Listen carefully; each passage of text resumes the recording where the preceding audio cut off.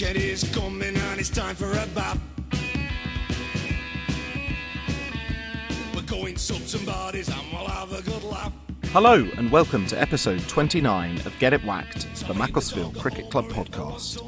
Over the coming weeks and months, we intend to go behind the scenes of MACCC and meet some of the players and characters at the club, find out some things about them you never knew or most likely never wanted to know, and above all, hopefully have a few laughs along the way. Macclesfield Cricket Club is grateful for the continued support of our various sponsors. Today's featured sponsor is Burns Garage.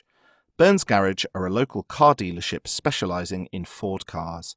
They also provide car servicing with clients including the chairman himself. Their team of experienced staff have a wealth of knowledge and would be delighted to help you find the right car. They also very kindly donate £50 to the club for every car purchased by a member of Macclesfield Cricket Club. So if you are looking for a new car and want the satisfaction of excellent customer service, look no further. Without further ado, I would like to introduce today's guest. To say this individual has a long and rich history with Macclesfield Cricket Club would be an understatement. A man of many roles, he's been first-team stalwart, opening bowler, fluent batsman, head of academy, coach, and just about everything in between. To say he's had an influence on many of the best young cricketers the club has produced is probably doing him a disservice. Ladies and gentlemen, Mr. Stuart Garnett. Alfie, how are you? Good, thanks, Miles. Yeah, very good. Excellent. Really good to have you on the podcast to talk about all manner of things, both cricket, some coaching, and lots of things in between, I'm sure. But first question is, how have you been doing during the lockdown situation? We're coming out of that, back to cricket now, pleasingly. How's everything your end? Yeah, well, the garden looks good, if nothing else. So I've managed to get quite a bit of that done while I've been on furlough leave. Got quite a few walks done as well, which has been nice once furlough was lifted a bit. And also had a few good walks spoiled by carrying a lot of golf clubs around with me. So, yeah, pretty good overall. Are you a reasonable golfer? What do you play off? Oh, no, definitely struggled to make 100, definitely. So just the odd good shot, but it's the inconsistency that is the annoying thing. You know, I'll just duff several shots and then play a really nice 150, 200-yard iron. And you think, well, what did I do differently there? It was just the same. You'd think being a bit of a coach, I might be able to work it out, but I have absolutely no idea. No idea at all. Well, I mean, golf, as far as I'm concerned, is a silly game. Yes. Yes, definitely. Anyway, moving on from golf chat, would you want to tell us what you do when you aren't playing cricket? We're going to leave out your most current role because we're going to come back to that a little bit later, but yeah. Okay, yeah. So for 30 years, I was an IT consultant for IBM, working for a number of different clients, doing IT-related architecture. That's pretty much all anybody would be interested in, I think, from that side. Very, very good indeed. Well, we'll not dwell on the computers, because I'm sure you're very keen to talk about cricket, not computers. So moving on to cricket, what would you say your earliest cricketing memories are? So I probably started pretty young. My mum and dad were a huge influence, like I know a lot of people have said on the podcasts. They were really, really supportive. And I remember I've got some photographs of when I would be 6 or 7 playing on a caravan site at Flukeborough, which is up near Cartmel in Cumbria, where they do the races. And lots of pictures of mum and dad playing cricket with me there. And then I played for a number of clubs. I don't know whether you want the full history on that, but I've played for quite a few clubs in younger ages. So if you want me to talk about that. Give us a flavour. Yeah, okay. I'll give you a flavour. So I started playing probably when I was about 8 or 9. When we moved to Blackpool when I was 10, a friend across the road started taking me along to South Shore Cricket Club. And I started playing for their juniors there and scoring for their third team.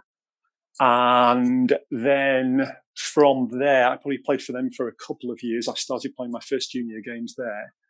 And then because it was about 8 or 9 miles away, and this guy was taking me through all the time to do the scoring and everything, we thought we'd find somewhere closer. So I started playing for a team called Comrades, who were a local team in Poulton-le-File, just outside Blackpool. And I played for them for a couple of years, and that's the first time they'd had any success. So not because of me arriving as a 13-year-old, I think, by then, but just because we happened to attract a load of good players. And it was a real eclectic mix of players as well. It was quite strange. A lot of guys that played once a week, but weren't great cricketers, but just enjoyed it. A few really burly farmers from the local farm areas around Blackpool, who could really hit it, proper blacksmith village green stuff, but, good, decent players.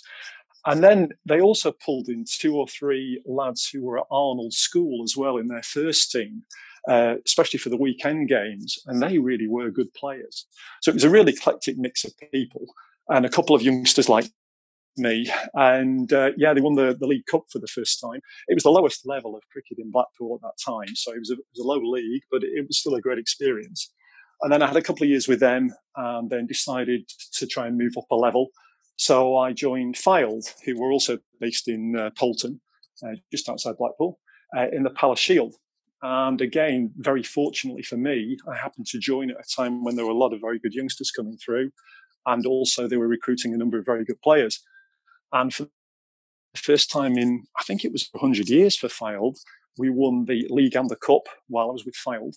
And that went really well. And I stayed with them all the way through to going to university and coming back from Lancaster Uni to play for them at the weekend for a couple of years. And then eventually, because that was quite a bit of travelling, I didn't really want to do that all the time. I joined Lancaster Cricket Club, and I started playing with them through some of the summers in the Northern League. So that was my next move. And then when my first job brought me down here after uni, that's when I arrived at Macclesfield. Very good indeed. So when would you say you first became involved with Macclesfield? What sort of age or years, if you like? So it would be 1990. So I would have been 25. And the first year that I came, I was still back at Lancaster. Sal was still finishing her last year at uni up there, and that's where we'd met. So I was still travelling back to see her at weekends, and believe it or not, playing cricket for Lancaster at the weekend as well while I was up there. So how much time I was actually seeing with her, and actually seeing her, you'd have to check with her, but probably not that much. It was probably still playing cricket. But then after I'd done that for a year, she'd finished there. She moved down to Didsbury. So I decided I'd play full-time for Mac. So I trained with Mac for 1990, that's all, and then joined Mac in 91 properly playing under Steve Moores with people like Alan McInnes behind the stumps, and really, really enjoyed it. Great first season. Unfortunately, I broke my thumb about halfway through that season, I think. So I got about half a season. So my first full season was 92, which was the first year Chuck was here. Indeed, you've amazingly, I always say this with people, they just sort of segue into my questions, and I never share the format with people because I don't want them to come up with any sort of contrived preconceptions about the questions. So it's all, as you can clarify to the listeners, this is all for the first time. All that being said, my next question was you were heavily involved, especially between the 1992 and 1993 seasons. You've alluded to that was the time that Chuck was in the club, and we've heard lots and lots of great stuff from him and others. But I thought it'd be interesting to get your take on what it was like to be at the club, especially in that sort of history, record-breaking double season. Yeah, I think Chuck said in his podcast that he gradually brought in quite a change. Well, not really gradually, quite quickly brought in quite a change in terms of the philosophy, I think.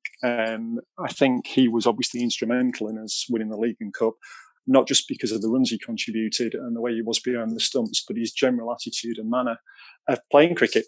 And it made us a lot more professional. We trained very hard. I remember a couple of occasions where I think our weekday practice night was rained off. And whereas normally just be a quick phone round saying, that's it, we're off, there's nothing going on, he would mandate Towley to get somewhere indoors booked, and we'd have a practice session indoors. We'd just find a way to get training done. He certainly said that he felt that obviously when he arrived at the club, I'm paraphrasing here, but I think he said something along the lines of he discovered that people were far more interested in practicing drinking pints than they were in practicing cricket. I mean, obviously I can't say that's probably one of your great fortes, Alfie, but as a man who is very much keen on training and all things practice, I dare say that must have been a really pleasing revelation for someone like yourself. Yeah, it probably helped for me. As you probably know, the external side of the cricket is something that is nice, but is not anywhere near actually playing for me. It's the playing and the practicing that's my main interest, I suppose. I suppose every team needs a whole mix of people, so that's fine. But it certainly helped, and he helped me an awful lot as well, Chuck, in terms of instilling the right attitude and confidence in me. And the rest of the team were great as well. I mean, I felt very, very welcome at Mac. I would never consider going anywhere else to play Mac cricket. It's a great bunch of people and always has been all the way through. And I think the people that won that 92 and 93 championship and the cup, I hope will be good friends forever. Great times, absolutely great times. Very good. And one more thing that Chuck mentioned that obviously pertains very much to yourself.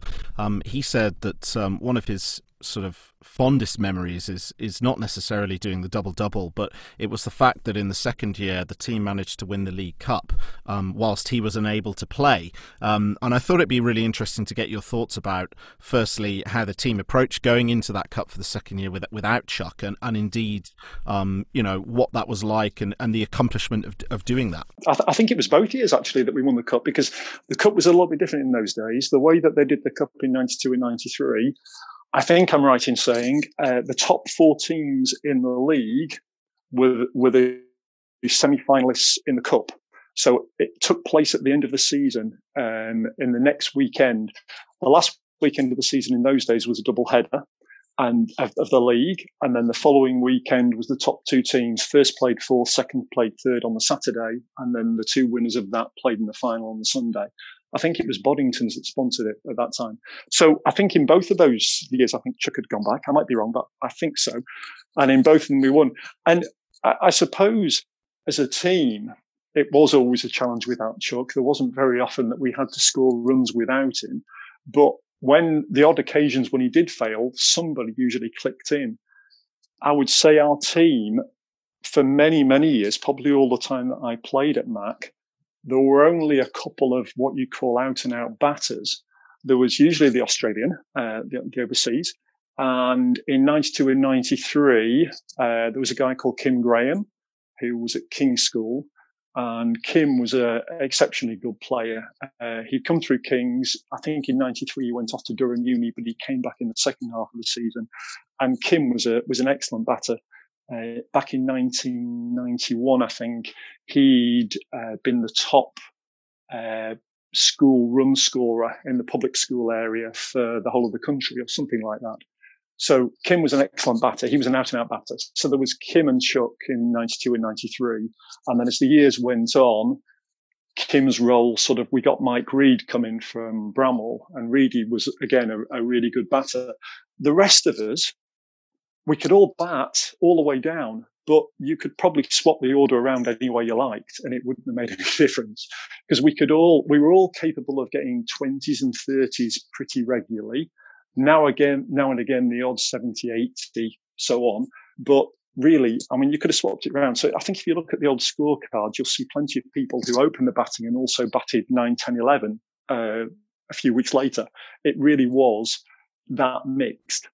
And I think for those two cup finals, there were 3 or 4 of us that made runs at various times. So if the top order failed, the middle order would come in and somebody would get a 30 or a 40 somewhere. And again, I think the legacy of Darren really helped us in terms of getting a really great team spirit. And we just felt by that time we got used to winning. And it just carried on. We just pushed each other, and somebody always came along and delivered the goods. And I think it was different people all the way through.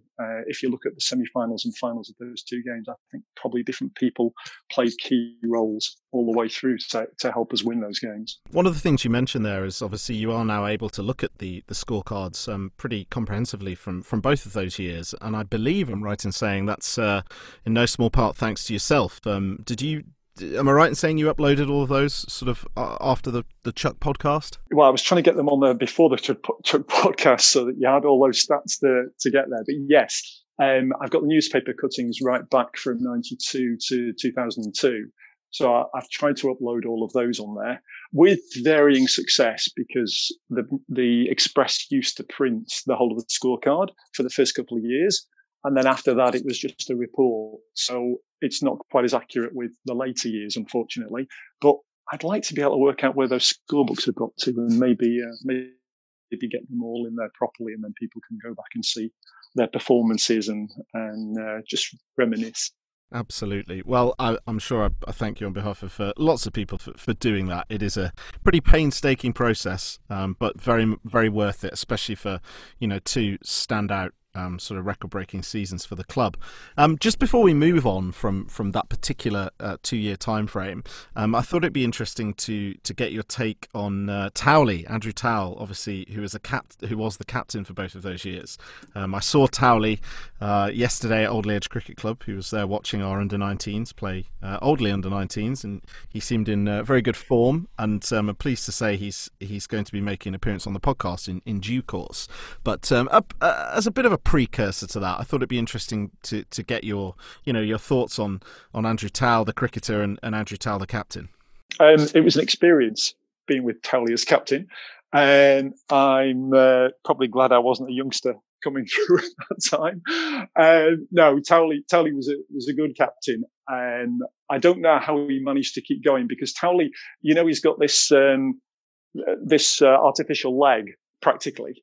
So whenever he used to play cricket, he used to have to strap his knee up. Otherwise, I think he would probably collapse into a couple of pieces. And he was a very, very useful bowler. I think Darren took the mickey out of him a little bit in terms of his pace, but he was very, very difficult to play. He's got strange action and just the ball never arrived. And he had some really useful spells for us as well. So very useful with the ball, and could be really effective with the bat now and again as well. So yeah, Towley and Darren were quite an interesting partnership, and their major stories, I guess, were told by Chuck when he was on his podcast, and some of their after play activities. Which are probably more interesting and probably I missed out on completely. I would have thought, Miles, I'm afraid.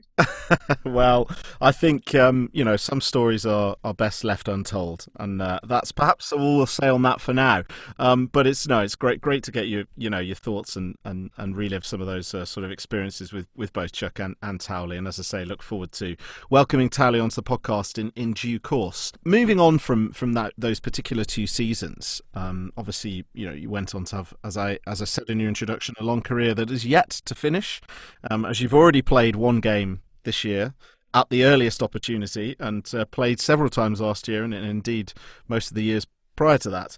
But the one thing I did want to focus on a little bit is your time with Cheshire, and just wanted to ask you first and foremost, how did that come around, and your initial selection, and your experiences indeed playing sort of minor county cricket? So I guess because of the wickets I'd taken in 92 and 93, I got my first call up, I think it was the end of 93, by Cheshire. I had to go out to Colwyn Bay to play against Wales. Just got 1 call that year, and then the following year, it was a Sunday morning, just had a game on the Saturday. And I remember a call at about 7:30 in the morning from Ian Cobain, the skipper, asking me if I could get out to New Brighton as quickly as possible because we were playing Shropshire and they'd had the late cry-off. So, of course, yeah, definitely jumped in the car, got out there, and had a really good debut. Actually got 9 wickets on debut across the 2 innings. And we ended up holding on desperately for a game we should have won easily. But then I got quite a few goes after that in the team. I was never a regular in the Cheshire side, but in and out, I was sort of a fringe player really. So I played until '99, and it's some good times being away, especially in those days. They were all 2-day games, and used to travel to do a joint fixture. So if you were playing Devon and Cornwall, for instance, you'd spend 4 days away, 2 days in Devon, 2 days in Cornwall, likewise with a number of the other locations. And it was only the close sides that were quite close to you, the counties that were close, like Shropshire, that you'd do a 2-day game and come back the same day, the day after, sorry. So, so great times in hotels. People like Nige Peel, who sadly passed away now at Bowden, was a really good mate in the Cheshire side, a top bowler. Lots of other good players that I played with during that side as well. And I don't think we never had any wins in the Minor Counties Championship. Unfortunately, we never won the championship while I was playing. But some good times. And I dare say some pretty competitive cricket. Did you come up against anyone that then went on to play at a higher level and fully professionally or indeed internationally? The one time that I did, I think, throughout, but the one time that really stands out is the only List A game I ever played, which was the NatWest Trophy. I can't remember which year it was, but we were playing Northamptonshire in the first round. And like the Minor Counties clubs always used to go down and get a bit of a thrashing from the big boys, which is pretty much what happened. I think we got beat by 9 wickets, but went down to Wantage Road at Northampton, stayed overnight the night before. And John Bean from Alderley, and also played for Bowden, the opening bat, was giving me a lift to the ground. And a couple of cars in front at the roundabout, there's Kirtley Ambrose, and John shouts out, "Kirtley, show us where the ground is." So Kirtley puts a big thumb out his window, and we follow Kirtley into the ground. And then we're playing against Northants, and they had Kirtley, obviously, but also they had a guy called Paul Taylor, left armour, who opened for England for a few years. David Capel, David Ripley was the wicket keeper. John Embury had left Middlesex then. He was in his latter years. He was seen at his final years with Northants. So they had a pretty good side. And the difference in terms of the quality and the speed of the play from being a professional to being a good amateur was very obvious. So we had an opening pair of Paul Bryson, who was the league's leading run scorer that year, and John Bean. And Bryce was a quality bat. I think he got 1,000 runs in quite a few seasons in the county league. And I remember the very first over Kirtley bowled to him. About the third ball, Bryce pushed forward to play a defensive shot. The ball hit the bat as it was on its way down, bounced in the popping crease and bounced back onto his stumps, clean bowled. So Kirtley was probably coming in about 80% and just flicking his wrist, and the ball was flying out. And then Beanie edged one through the slips. It went for 4 off Kirtley, and I think he went up straight away and apologised for hitting him for 4. So that was quite amusing. And the thing that struck me, I suppose, was even the journeyman pros that were playing for Northants in those days all were quicker than most of the things I'd seen before, and also did something with the ball. So they nipped it around, they moved it off the seam, and I think we were bowled out in the end for about 130. And then when it was our turn to bat, we bowled out for about 130. I went in, I think, at number 9, and the wicket to get me in there went the last ball of the previous over. So I was up the non-strikers end when I went in. John Embury was bowling, and he proceeded to take a hat-trick in the next over, and I never faced the ball. So my List A career is 0 not out, but didn't face a ball. And then with my bowling, they knocked them off for 1. I think I came on first change. First 2 overs were okay, and then my third over, I think I went for about 15, and that was it. I was never seen again. So we got well beaten, unfortunately. But the difference between amateur and professional is I saw it that day, very obvious. Yeah, I can but imagine. Now, I must ask you this question, and I've no doubt you'll give me an honest answer. Knowing the kind of fierce competitor that you are, but also you're a very sensible man. given the opportunity, would you have faced Curtly Ambrose? Oh, definitely. Yeah. No question. Yeah, I'd have given it a go. I'm not sure how well I'd have fared, but I'd have given it a go. It's little wonder to me that your opening batsman colleague apologised for his nicking him for 4, because I dare say the next ball probably was 3 yards quicker, and that's even with an apology. So I think I remember a story of the year before they played Gloucestershire, and again got beaten quite heavily, and one of the tail end batters at the time had gone in about 9 or 10, and Courtney Walsh was bowling. And the first ball he faced from Courtney, he pushed forward and played a defensive 2. And Courtney had a chat with a non-striker and said, "Tell him not to do that again."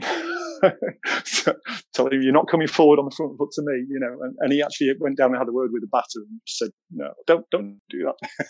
Get on the back foot." And these are even on the some of the pudding English wickets we play on.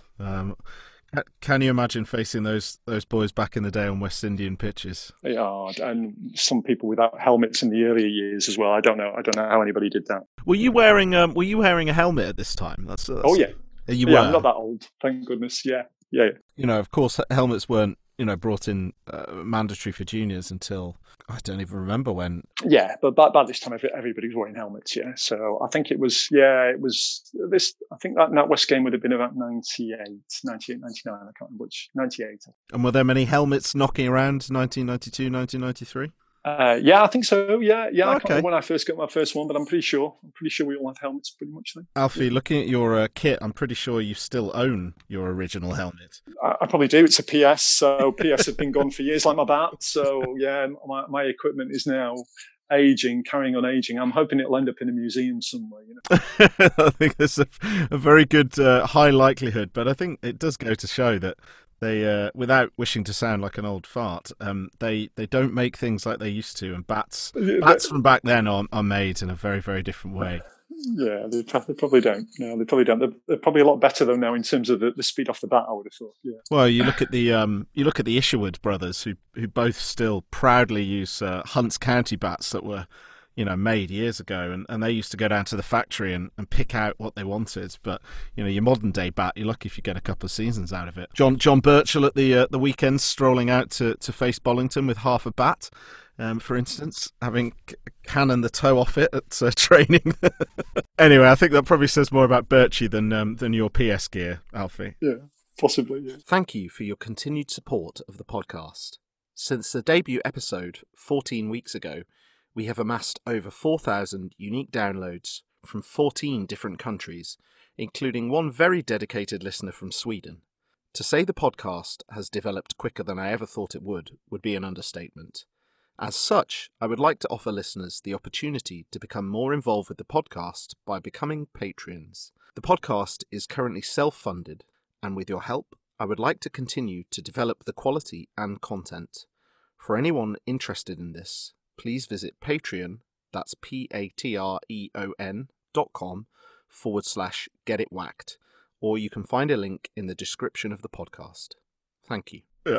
Well, look, I wanted to move on to talk about some stats and a couple of games, which I thought would be interesting. Luckily, because you have added quite a few bits of statistics from a few years, we've got a reasonable amount for you. You've certainly got a lot of games. I dare say it's by no means comprehensive, so usual caveat. But I will gladly give you your statistics for what they're worth, which is that you have played 218 games. With 151 innings, 37 not-outs, scoring 3,616 runs, with a high score of 87 not-out, averaging a very respectable 31, with 17 50s. Did you ever get 100? No. No hundreds. Never got 100. Never got 100. No. One of my regrets, never getting 100. Yeah. Well, there's always the opportunity. I do remember a particularly fine 70 for the third team not so long ago. But we'll move on to the bowling, and I think it's fair to say, obviously, you consider yourself much more a bowler than a batsman, though. As your stats suggest, a more than handy and capable batsman. Do you sort of flirt with the all-rounder title, or do you consider yourself a bowler? Bowling first. I would say bowling first, but I mean, I batted all the way up and down the order for Mac. I mean, I opened for a couple of seasons, so it's been everywhere in the order pretty much. I don't think I've ever been 10 or 11, but I've probably been as low as 9. Well, you just say the word next time you play for the third team, Alfie, and you can experience the dizzy heights of double figures if you like. I was going to say, I think I've had more ducks with the thirds than I ever had with the firsts. To be honest, I don't know, but it's obviously a harder world out there in the thirds than it was in the first in the old. I think it's really interesting that you say that because if you look, the third team played a warm-up game last weekend against Trafford Metrovics at their place, and look, they've got a really lovely facility, but the pitch wasn't great, shall we say, and the outfield had not really been mowed, so scoring shots were few and far between. But the quality of pitches, especially in the third team league, and this is something perhaps you can briefly talk about, compared to when you're playing first team, is quite huge. And obviously the caveat to that is that we are extremely fortunate at Macclesfield with Parkside, and the wickets that Jimmy and Paolo prepare for us are seriously better than most other things we play on. But I guess when you latterly in your career, when you come down to playing some third team, which is always hugely appreciated, the difference in pitches when you turn up and play at someone else's ground and it's an absolute stinker of a pitch, and it comes through low and slow and sticky, and you've got younger players who are bowling backwards I dare say that must take a bit of getting used to. And certainly Rob Porter, for instance, played for us on Saturday. He was playing with Brad, playing with his son, and he just couldn't get used to the bowling or the pitch, and he had a miserable time, bless him. Did you find that when you first sort of started playing for the third team? Or I guess it's natural, isn't it? Because the groundsmen are mainly going to focus on the first team wicket. You're not going to get as much attention paid to the third team wicket. We are lucky at Mac, Jimmy and Paolo and everybody else looking after the ground. Not all the clubs obviously are as lucky as we are. So you can get some real minefields. I know we used to get the odd bad one with first as well, but usually after the bad periods of weather, it certainly wasn't the norm. Whereas I guess for the thirds, it's a lot more often that you get bad pitches like that. Yeah. Well, it's interesting as well, actually, because our third team now in the league that we're playing in, we actually play against quite a lot of, predominantly other people's second teams. So, I mean, they're second teams from smaller clubs. So instead of playing a club on a Saturday that has 3 teams and 2 pitches, we'll be playing clubs that have 2 teams. So we are effectively playing on their first pitch, or their only pitch in some cases. Yet the standard can be variable. Shall we say. Yeah, and it is something that I routinely remind some of our lads when they're coming in and growing up, and say, do not get used to playing on Parkside, because it's an absolute Rolls Royce compared to, say, a cabbage patch at the back of Urmston, or the muddy boggy swamp down the hill at Cheadle-Hulme. So yeah, I guess you've really got to be good on your shot selection, haven't you? I mean, if you're going to play shots and the ball's not coming onto the bat, it's going to be much more difficult. It certainly is, and I think it's maybe that leads into why you've got a few more ducks for the threes. But yeah, I mean, I'll give you your duck statistic, which is, well, I mean, to be fair, Alfie, it says you've only got 3 ducks, so. No, I've had a couple more than that, but not many. I know that. I've got an awful lot of 1s, 2s, 3s, and 4s though, Miles. So I normally manage to get off the mark. What I would say is that, given that you're the one that's put all the scorecards in, I'm sure you might have left out that duck percentage. Right, moving on to the bowling now, Alfie. I went off at a bit of a tangent there, but yeah, coming back to it. Obviously, primarily a bowler. Bowling all-rounder, let's maybe say.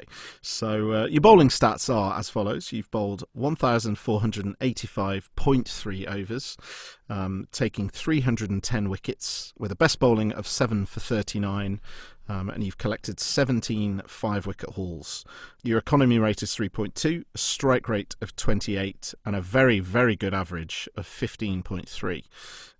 Anything sort of leap out at you from those stats over the years?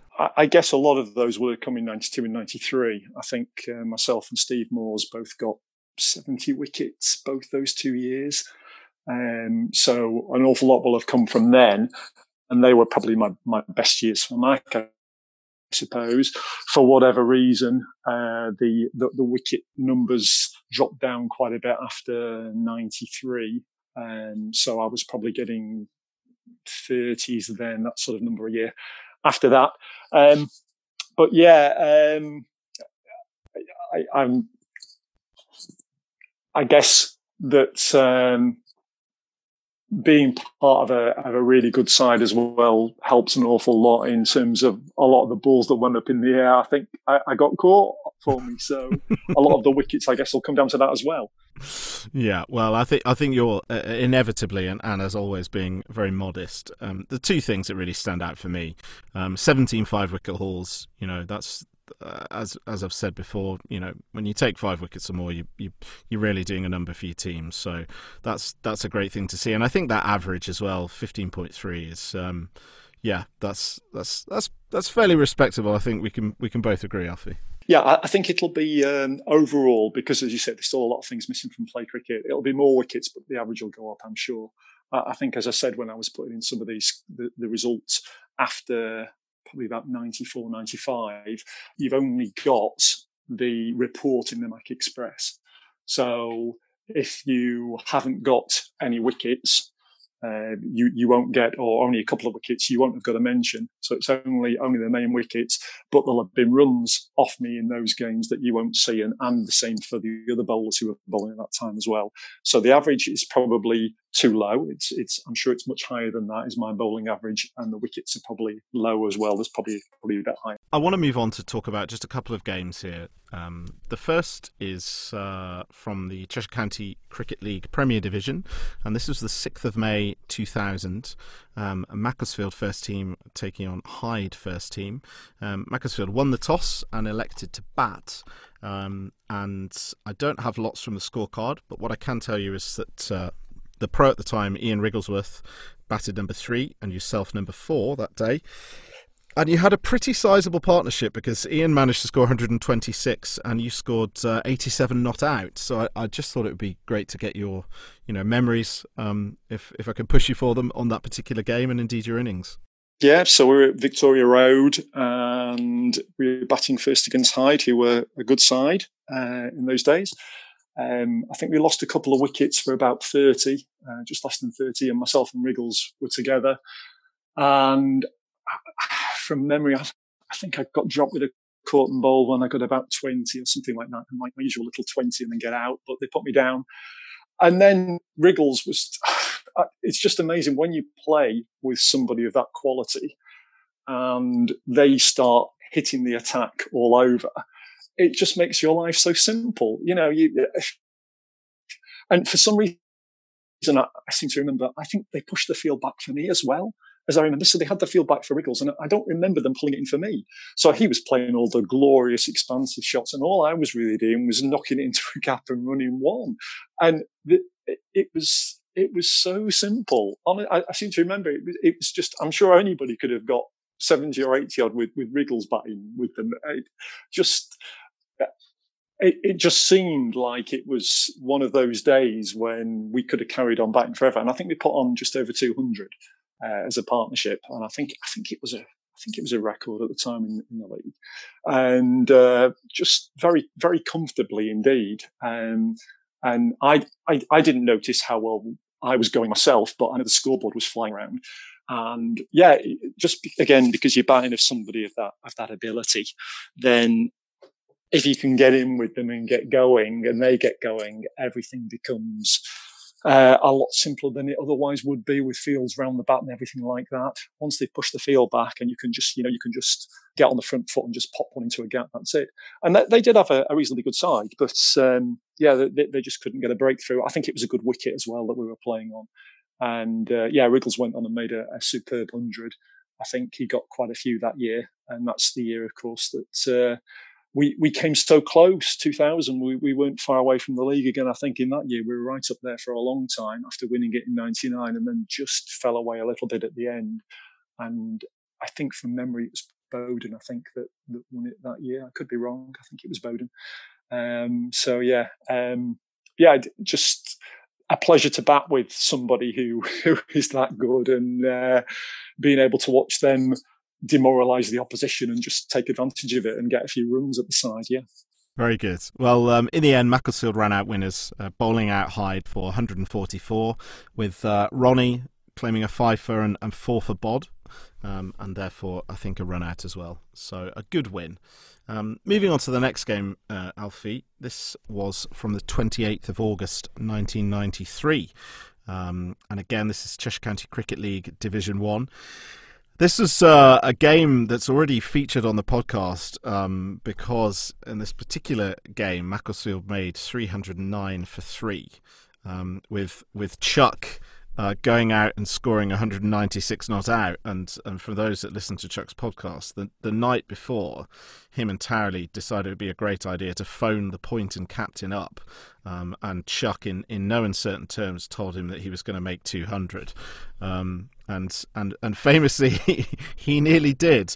But that's not the reason we're going to be talking about this game, because as much as Mac piled on the runs with 309 for 3 off 55 overs, with Chuck scoring 196, 20 from Danny Ackerley, 55 from Steve Moores. And yourself, firstly, we'll talk about in this game, you ran out for 6.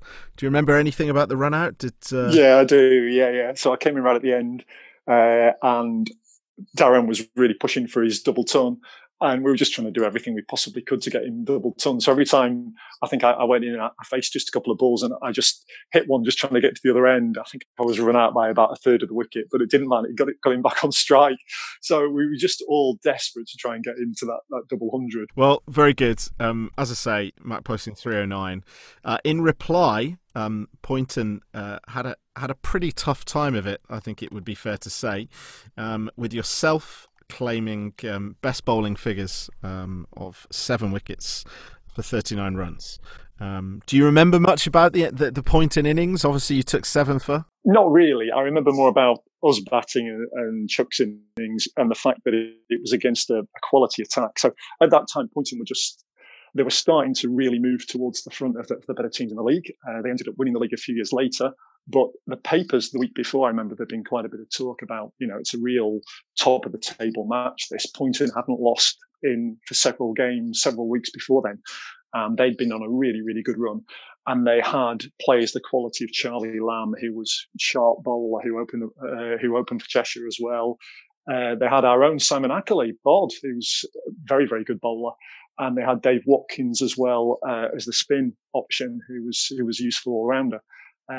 So they had a very, very good bowling attack. They were confident. They hadn't been beaten for a long time. Some really good batters, Brian King and Ian Middlehurst, some very, very good batters. And I think, to be honest, Miles, they were totally demoralised after we batted, because of course they're chasing such a big score. And we just got on a roll. I remember very little about the wickets, I'm afraid. I can't remember very much about that. Total demoralisation in one changing room, total euphoria in the other at the end of it. I remember that. I think it was a big song that day. I dare say it would have been.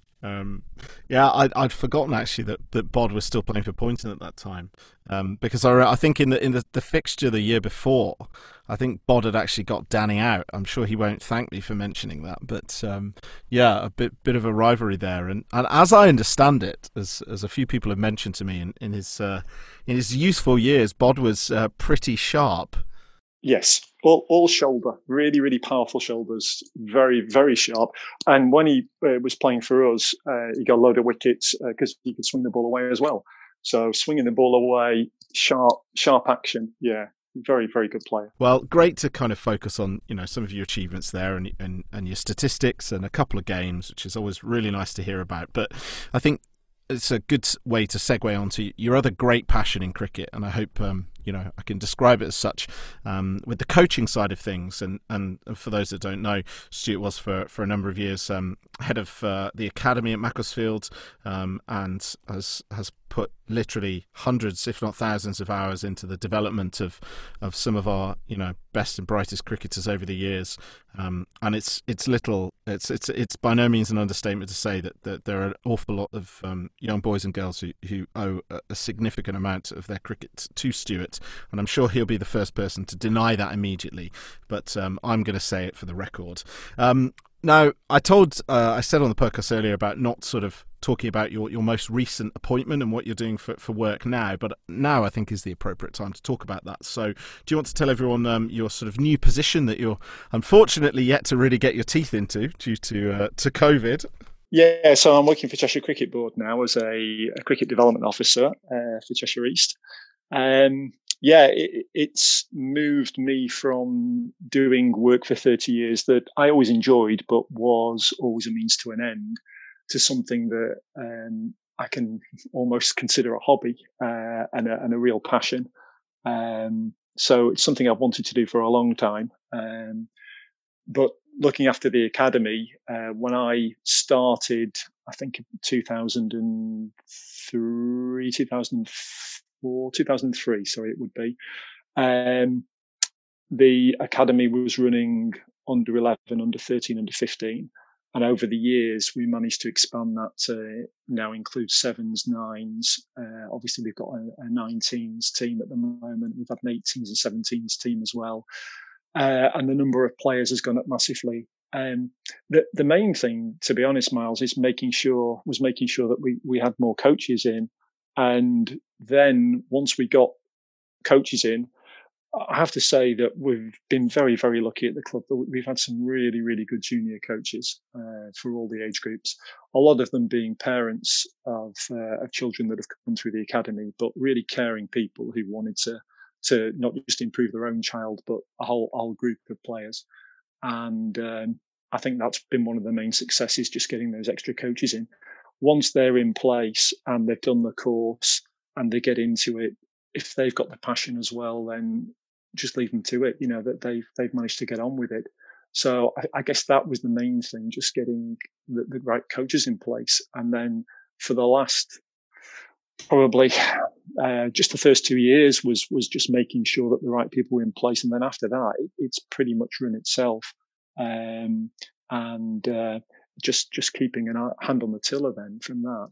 But yeah, we've been really, really fortunate. So many great coaches have come through. When I started, I was very lucky. Deepak Vishwanath, whose son came through, was coaching, just starting coaching. And he was a big inspiration as well in terms of his philosophy. He got set up as well with the head coach of the Karnataka Institute of Cricket out in India, Irfan Sait, and he came across and taught some of the lads as well in those first couple of years. So that was a big benefit to them. And that, I think, attracted other players as well in whose parents were dead keen. And it's great that people just give back their time to trying to get the next generation coming through that are inspired to play this great game that we've got, really. And that to me is the main thing. And I'm happy to say we've been able to do that with an awful lot of kids over the years, and it's still great to see a lot of them around. I think that the first team I ever took, I think back in, I think it was 2003, but I might have the year slightly out, was an under 13 side, and that was comprised of Nipper, Alex Griffiths, Pete Barron, Liam Markey, James McAndrew, who you'll probably know, Miles, and a few others. I can't remember all the others. Joe Aiken was just after. So there've been a whole list of players that are still around at the club or have recently played for the club that have come through that junior structure. And I guess that's fantastic. Yeah, that's great for the club. You just mentioned there, obviously, about Deepak being a big inspiration to you and certainly his sort of philosophy on things. And I thought it'd be really interesting to ask you what your philosophy on coaching is and, everything that goes with the great game of cricket. I love my cricket so much. And so I was inspired very much by my parents. And I just love to see youngsters coming through and enjoying the game and having fun. And if they can be developing their game at the same time, especially if they don't realise they're being helped to develop the game, if they can just be having fun while they're doing it, then that's fantastic. I think as well that the other thing I'd love to see is in another 10, 15 years when I'm not coaching anymore and I'm just coming along to watch a game of cricket, hopefully, we'll have a great Macclesfield first 11, second 11, third 11 out there on the field. That's what I really want to see. And I guess my philosophy on that is there's only three ways that a senior team can improve. The first one is by getting in brand new players, which could come from either paying them and bringing them in, or maybe in overseas, or attracting players from other clubs without needing that. The second way is to improve the players that you've already got. So better ways of practicing, better ways of motivating and getting the best out of them. And the third way is by bringing juniors through. I mean, they're the only three ways. And I think ideally you need a mix of all of those three things. But I would argue that possibly the most important for the good of the whole club going forward is the third method. So just to see if I can in any way help to try and have Macclesfield as being a successful side in another 10, 15 years, that would be brilliant. That's really great to hear, and I think one of the things that we can take as a positive from this sort of bizarre curtailed season that we have is that we will be offering an awful lot of debuts to players and really blooding players through all three teams, and to have that opportunity to do so whilst doesn't make up for all the cricket we've lost and the loss of competitivity, if I can say it as such, but the ability to expose lots of those young players to senior cricket is going to something that I think is really going to hold us in good stead moving forwards. Right, finally, just before we move on towards the end of the podcast, Stuart, wrapping up coaching nicely, I thought it'd be great to maybe just ask you for a couple of standout achievements or proudest moments you've experienced as a coach. Okay. I think that the under-15s winning the league, both with the side that was captained by Pete Barron back in, when would that be, 2005, 6, somewhere around there. And then again, of course, with the Airheads more recently, they've been key things. I think, though, for me, anything where a young player who's come through from the academy does well in a game, I mean, that's good enough for me. Or even if they're still playing and they're really enjoying it, I suppose is probably more important still. But yeah, seeing the young players that have come through the academy doing well in the senior sides gives me a big thrill always. And there's been a lot of those over the years. So that's great. That would be the proud bits where I think, wow, that's great. He's done so well, fantastic. So moving on towards the end of the podcast now, Stuart, the tricky quick fire questions. I can't let you leave without having a go at these. So we're going to give you a whirl. I'm sure you're ready, primed. I don't know about that. So nickname Alfie. Although I'm only known as Alfie at Mac. Did you know that? I don't know whether everybody knows that. Nobody else seems to call me Alfie. It's starting to catch on elsewhere, but largely just at Mac is. I mean, I should really ask you to explain where this came from. Okay, so the older people among your listenership, Miles, will know that back in the 1970s, there was a sitcom, which I think was called Till Death Us Do Part, which had an actor called Warren Mitchell playing a part called Alf Garnett. And it was a very popular sitcom. And I think everybody around that time that had a surname of Garnett was automatically called Alf or Alfie after that. Well, it's nice to hear that the nickname is spreading further afield than the cricket club.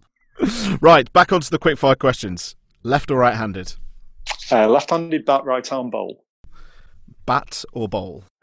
Bowl. Fielding position?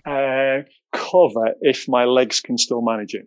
That's my one concern, I guess, when I play at the moment is the standard of my fielding. If I have to run for a ball and the simple act of bending is pretty much beyond me these days. Well, I'm afraid I'm going to have to disagree with you there because to take the words out of Matt Cunningham's mouth, he said last weekend that you rolled back the years and pulled off two extremely good catches. So I pulled off two catches that were hit hard but straight at me. I didn't have to bend.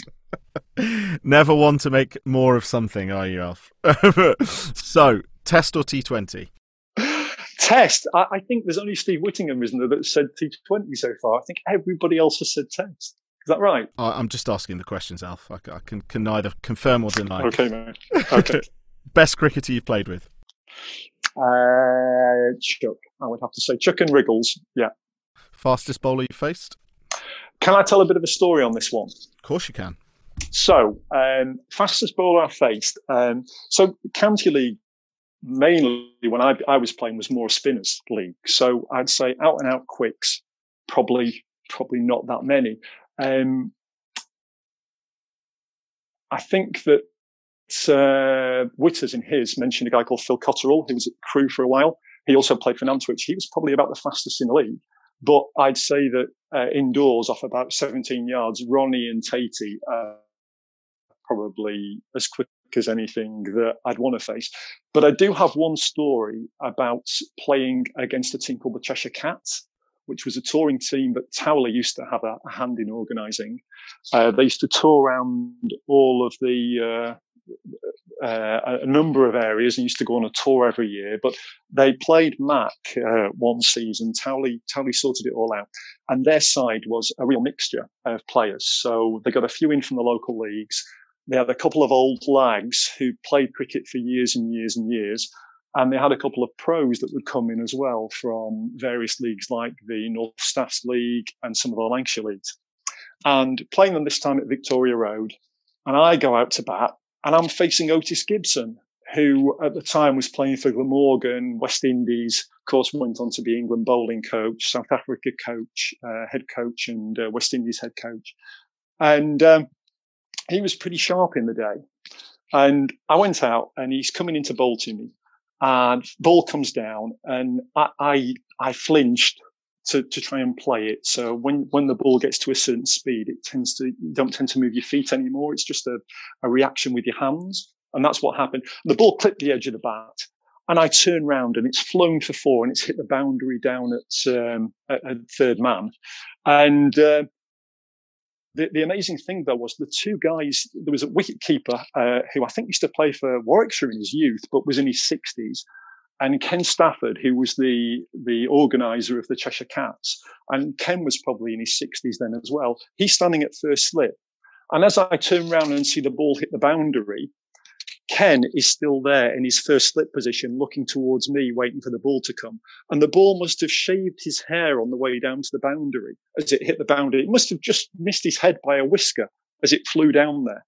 So Otis is probably that ball is the one I remember as being very sharp. But yeah, quite amusing in terms of what happened with the ball after he bowled it. Yeah. Very, very good. Back to the questions. Messiest in the dressing room? Yours probably. Yep, he is. He's a horrible man. Longest in the shower? Probably me, I'm afraid. Yeah, probably okay. Me. Okay. First thing on your plate at teas?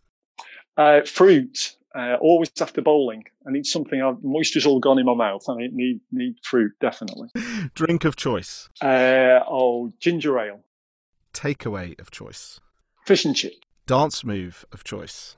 Now, well, Sal and I, you see, we do a little bit of ballroom dancing. See, I did know there this. Is a particular, there's a particular move in the foxtrot, which is called standing on your partner's foot. And I do that really, really well. Very good indeed. 3 dream dinner guests. Who are they? Johnny Wilkinson, Michael Palin, and David Attenborough. Ah, very good. I've got a lot of time for those 3. Alf, just before we wrap up the podcast, any aims for this season and indeed next season? Well, I wouldn't mind playing a little bit, but again, just seeing the juniors come through and hopefully they all have a good season and continue to be successful. I know Yossi's doing a great job now with the academy, which is brilliant to see. So if they can have some success as well, that would be fantastic. And again, going forward for all the senior teams to be successful, keep bringing it on, keep thinking about the future as well and where the club's going. I know it's in good hands, and we're very, very lucky, I think, to have a great committee and people who are really committed to the club, like Simon. to be able to run it all, and yourself for all the work that you do for the threes as well. So just keep moving it forward in the right direction. I know you are, and they would be the main things. Brilliant. Any closing remarks, Alf? I suppose just it's been a great club to be a part of. Looking back over the years, there's a couple of people that I really miss, particularly Christine. I don't know whether you know a lot about Chris, who was our scorer for many years. And one fact that a lot of people might not know and might be interested in is that up till the point where Chris passed away, which I think was the early 2000s, Mac had only had 3 first-team scorers since the Second World War. I didn't know that at all, no. Yeah, I think in those days, scoring was like a way of life. And I know Chris and his wife, Marion, they never went away on holiday until after the last weekend of the season. So that was sacrosanct. You didn't go away in the season. And yeah, Chris always used to say there'd only been 2 scorers before him since the turn of the war, so that they'd all done huge long spells. So people like that from the past as well that I remember that bring a smile to my face whenever I think about them, and I very much missed. Just everybody else at the club that's been down there. Just it's lovely to see the club busy again last weekend, and great. I just hope we just keep going from strength to strength. Alfie, I have to say it's been an absolute pleasure. Thanks for making an appearance on the podcast. Some great content to talk about there over the years. And the last thing to say is, I'm sure I can speak on behalf of a lot of people that have come through the club when I say thank you very much for all the hours, countless hours and energy and commitment that you've offered, both on the pitch and indeed off it as a coach and a mentor. I think everybody would join me in congratulating you and thanking you for the continued work that you do. Cheers, mate. Thank you. Thanks a lot. Cheers, Alf. All the best. Bye now.